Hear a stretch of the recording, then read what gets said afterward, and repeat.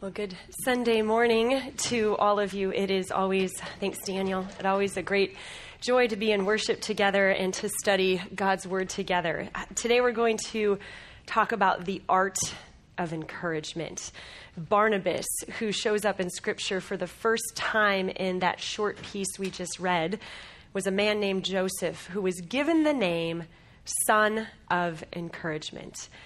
And because there are so many good men on this Father's Day who have been the great encouragers of their family throughout the lives of their children or even neighborhood kids or what it may be, I wanted to remind us all what the art of encouragement can look like for us today.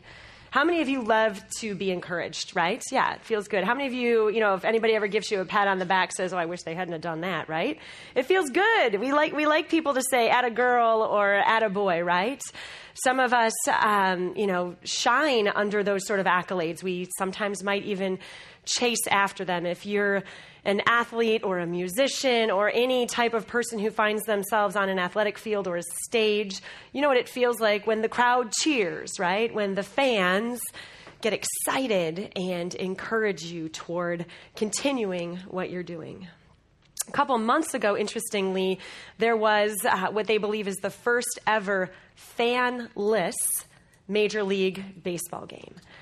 Because of a lot of the unrest that had unfolded in Baltimore just a couple of months ago, it was decided that the Chicago White Sox and the Baltimore Orioles would play one another without a single fan in the stadium. And the news reporters were let in, the press, the media, they were all there, and they shared about how eerie it actually was to be in this huge stadium with nobody cheering.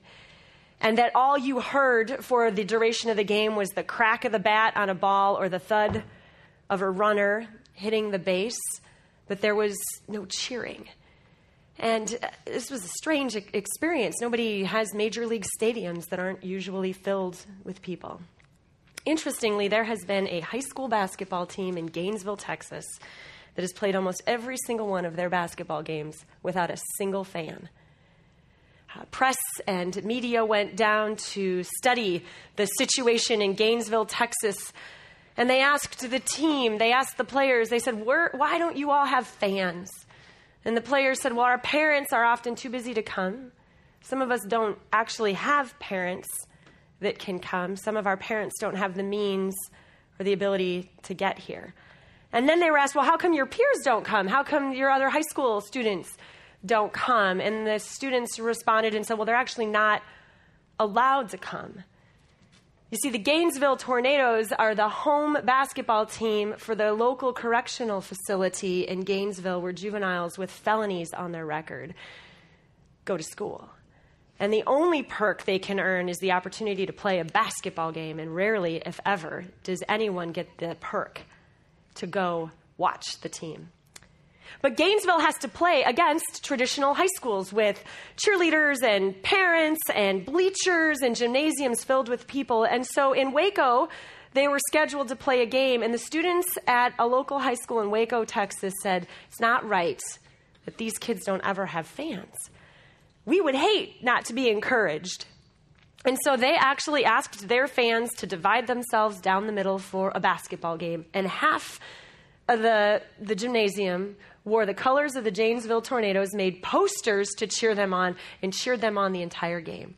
And what actually ended up happening, the reporters who were there said that by the end of the game, the entire gym, no one was cheering for Waco anymore. They were all cheering for these kids at Gainesville. They were just so excited, and they interviewed some of the young boys who played at the end. And one of the young men said this. He goes, when I'm an old man, I'll still be thinking about this.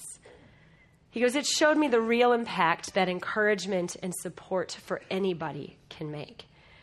And journalist Steve Hartman, who covered the story, summarized it like this. He said, we all need someone to believe in us.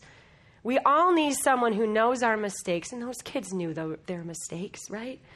Probably more than some of us do. We all need someone who knows our mistakes but loves us anyway.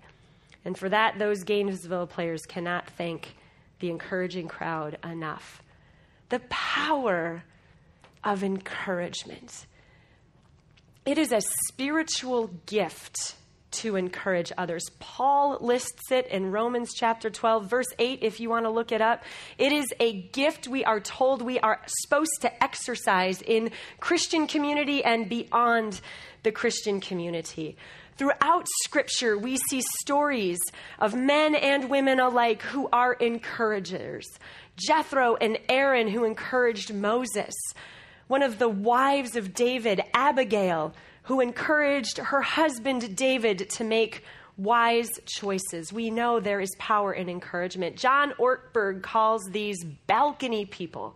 Encouragers, he says, are balcony people. He says this: you have a fuel tank, and there are some people who fill your tank. There are some people who breathe life into you. They remind you of how good God is. They call you to live up to the best you can be, and when you're with them, you find your anxiety going down.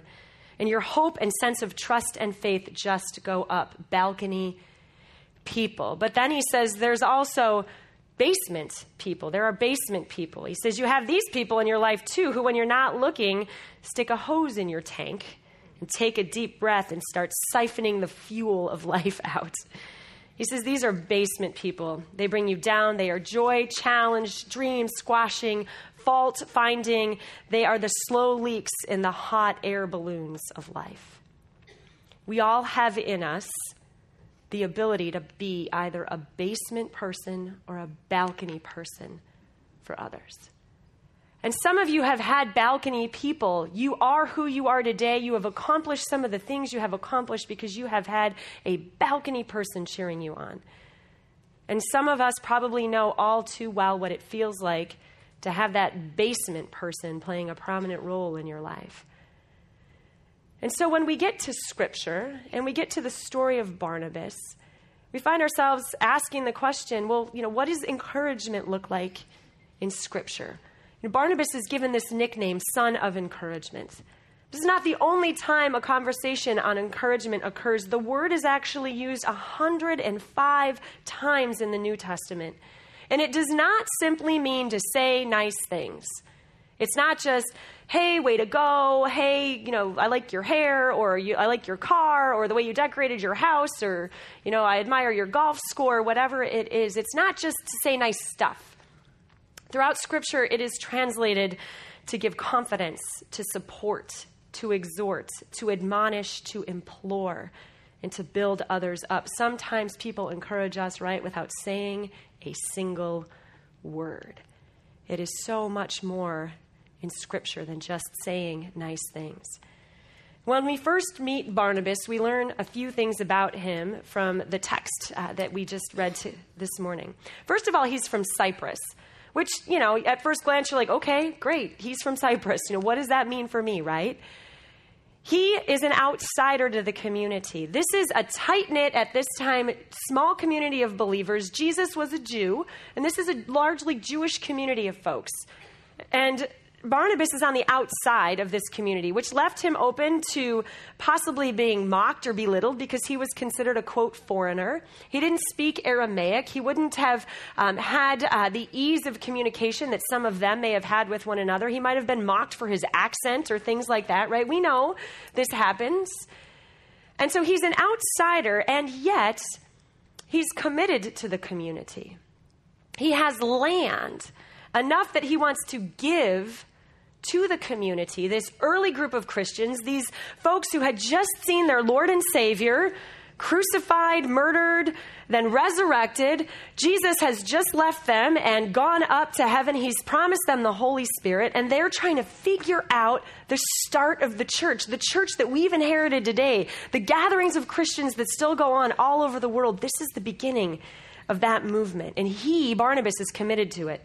And he's known in the community. You know what it's like when someone gives you a nickname, right? One that's like actually meaningful, not degrading, right? Kind of get this feeling like, oh, they know me. I've got a nickname, right? I mean, he's known. And of all the nicknames they could give this guy, they call him the Son of Encouragement.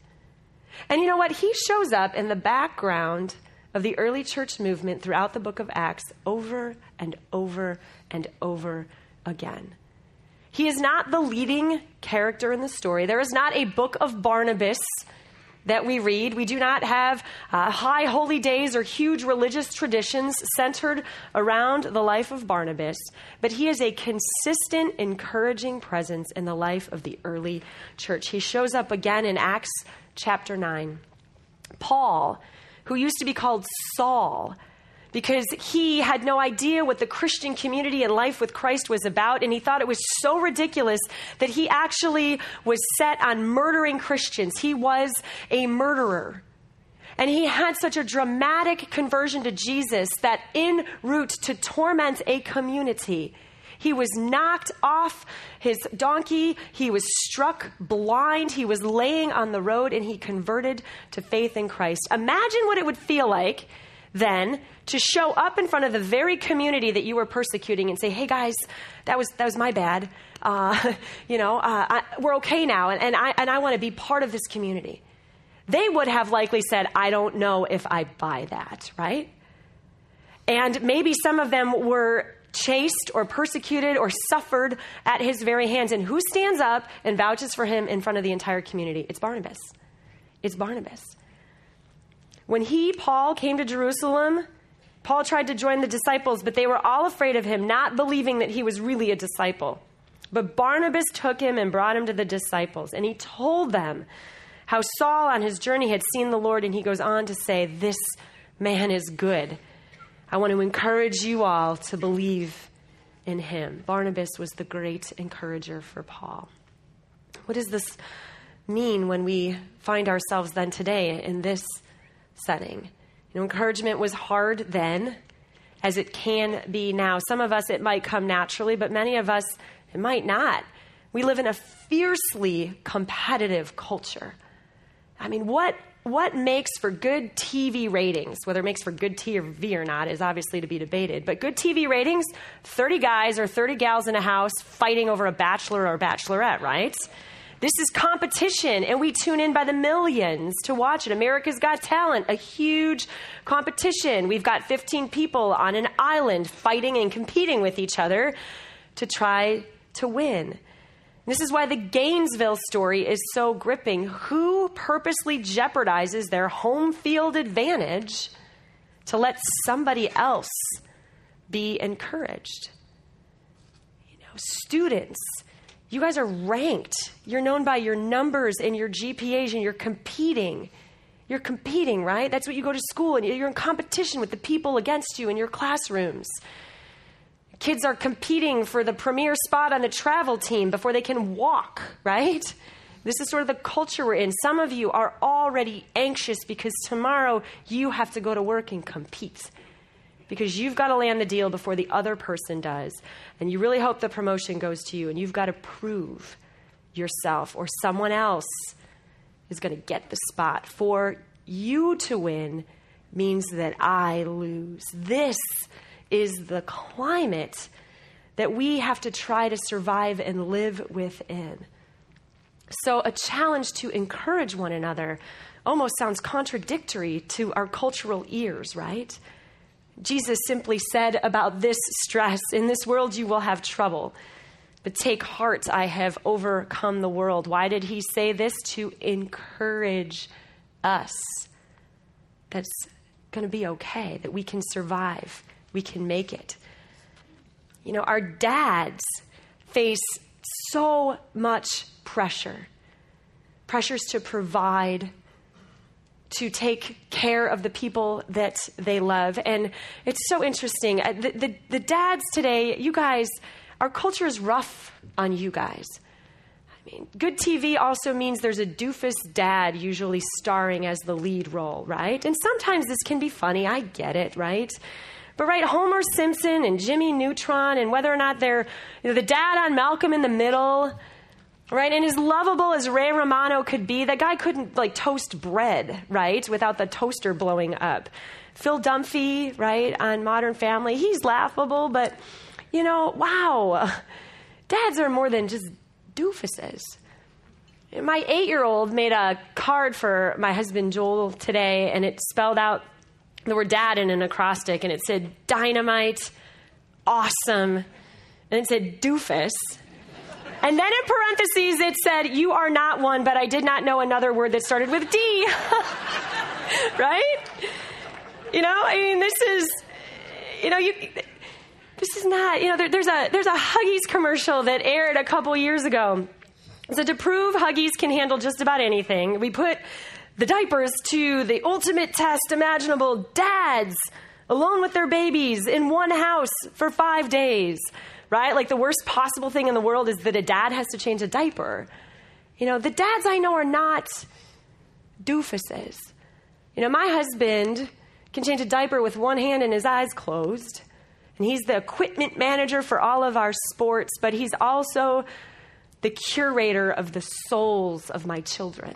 And he loves them, and he prays for them, and he does his darndest to be a good dad for them. And these are the dads that need encouragement.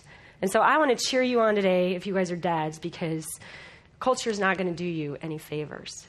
So the art of encouragement is especially important today, I think, in the lives of the men that we know. Mark Twain actually commented on this years ago, obviously, in his writings.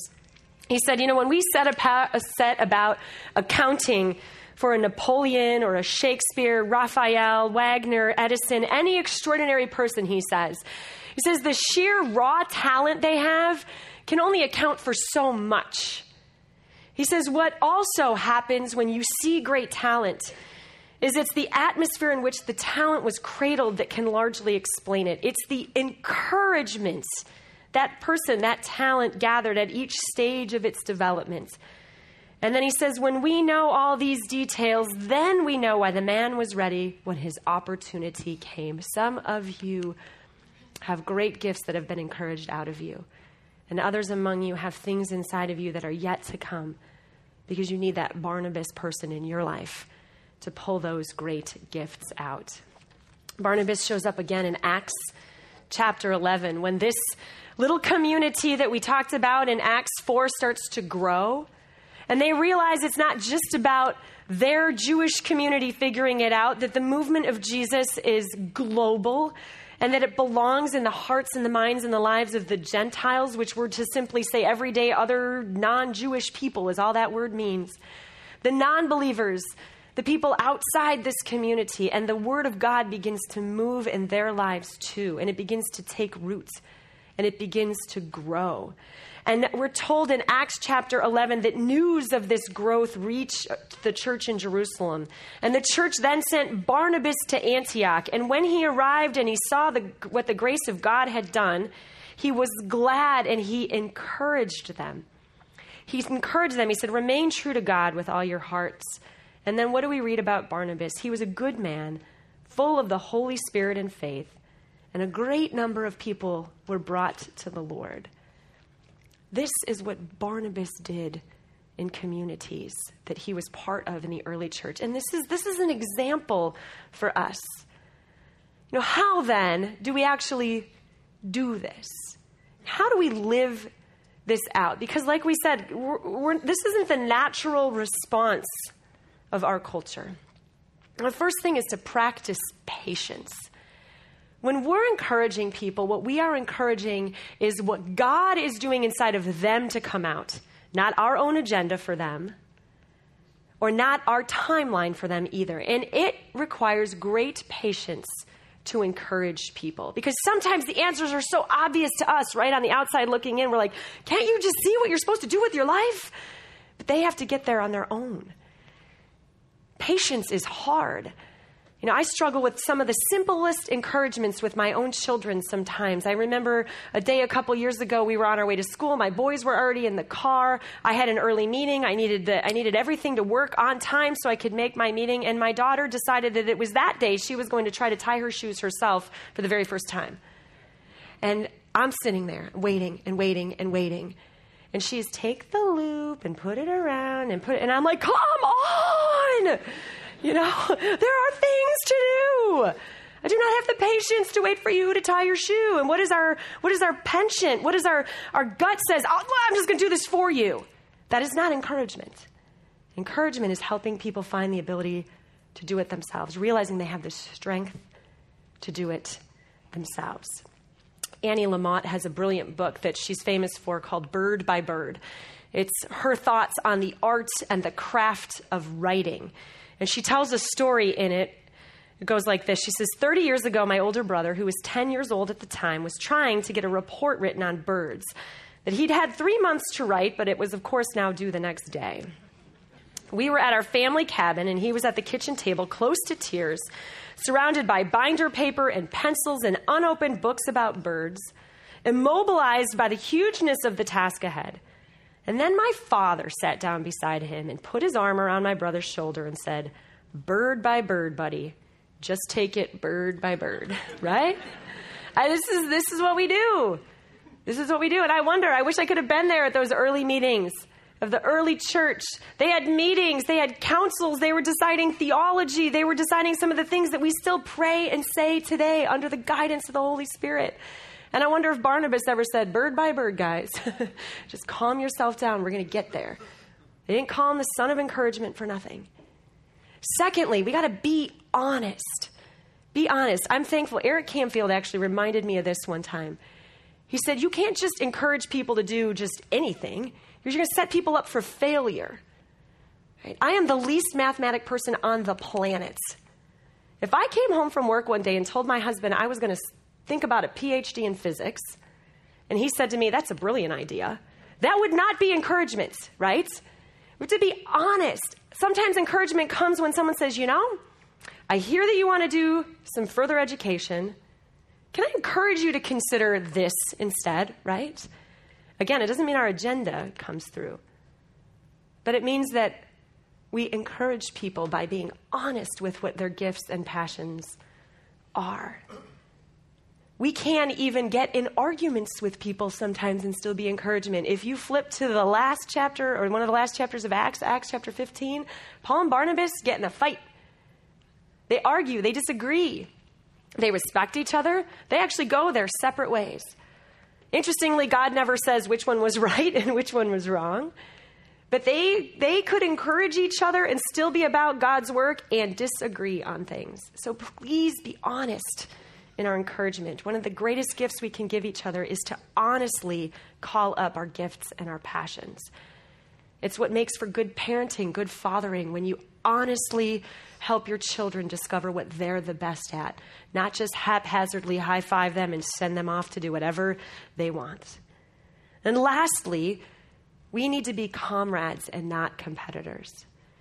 To the earlier point, we live in this competitive culture. We're saturated in competition. We're taught to size up one another as competition. Wouldn't it be great if the community of God was the place we could come and not have to compete?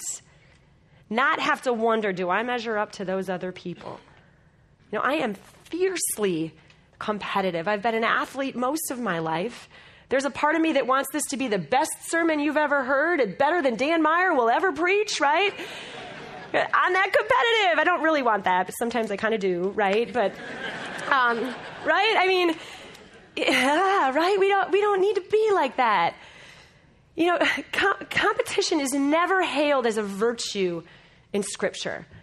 When the disciples were with Jesus and they started competing with one another, they asked him questions that went like this: who's the greatest in the kingdom? How can I get more of what you've got? Who do you like better, Jesus, me or him, right? Jesus was like, knock it off, you fools. That is not what this is about. In my kingdom, there are many rooms. There is space for everybody. You do not have to fight for your little slice of pie because I got a big enough pie for everybody. Right? I love the example of Barnabas in Scripture because it was not about him. He was not the center stage figure. The place that God gave him in Scripture was to be the supporting role in the background. And he lived into that and did it brilliantly. And he never tried to one-up and take the stage and compete to take somebody else's spot in the kingdom because he knew he already had one. So how do we live as comrades alongside one another instead of competitors? My greatest joy when I was growing up was that my dad exhibited these things. My dad was still is the ultimate balcony guy.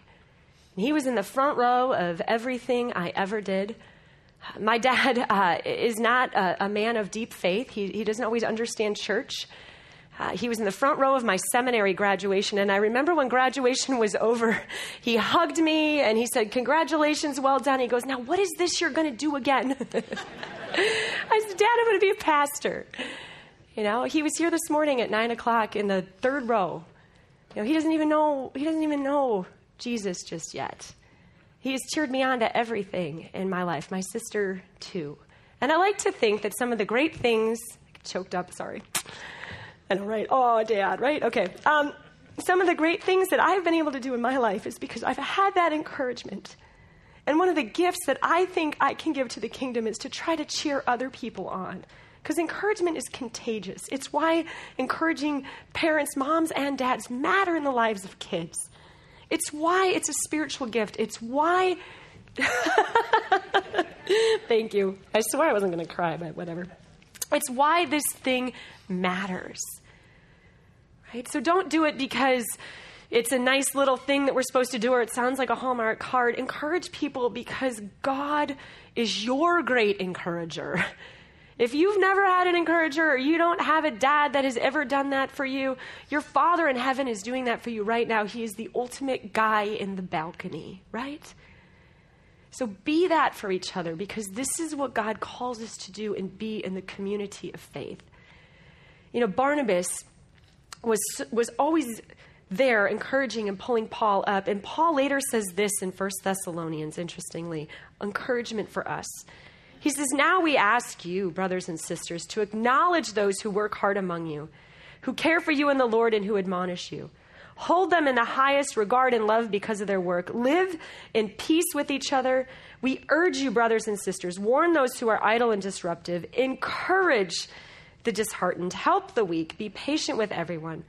Make sure that nobody pays back wrong for wrong, but always strive to do what is good for each other and for everyone else." What an encouragement that is. So go be those balcony people this day. Love on the dads around you if you've got one. Encourage them today. But beyond today, do that as you go through this life. Because you will not get those favors from our culture and the way you will get them from God in heaven. Amen? Amen. Let's pray. Lord, thank you for the fact that you are the ultimate balcony person for us, that you have blessed us, that you have cheered us on. Lord, sometimes we don't hear you, so help us hear you and trust that is true. And Lord, for those of us who have been blessed with encouraging people in our lives, thank you. We give you thanks for that. But Lord, more than anything right now, we pray for those among us who just have never really felt that presence and that encouragement. Lord, please be with them. Cheer them on. Be with the fatherless, the voiceless, and those who struggle to hear your voice, Lord, because you are there cheering as the number one fan in this life. We thank you for all of this, for the opportunity to sing and to pray and to study your word. In Jesus' name, and everybody said, amen.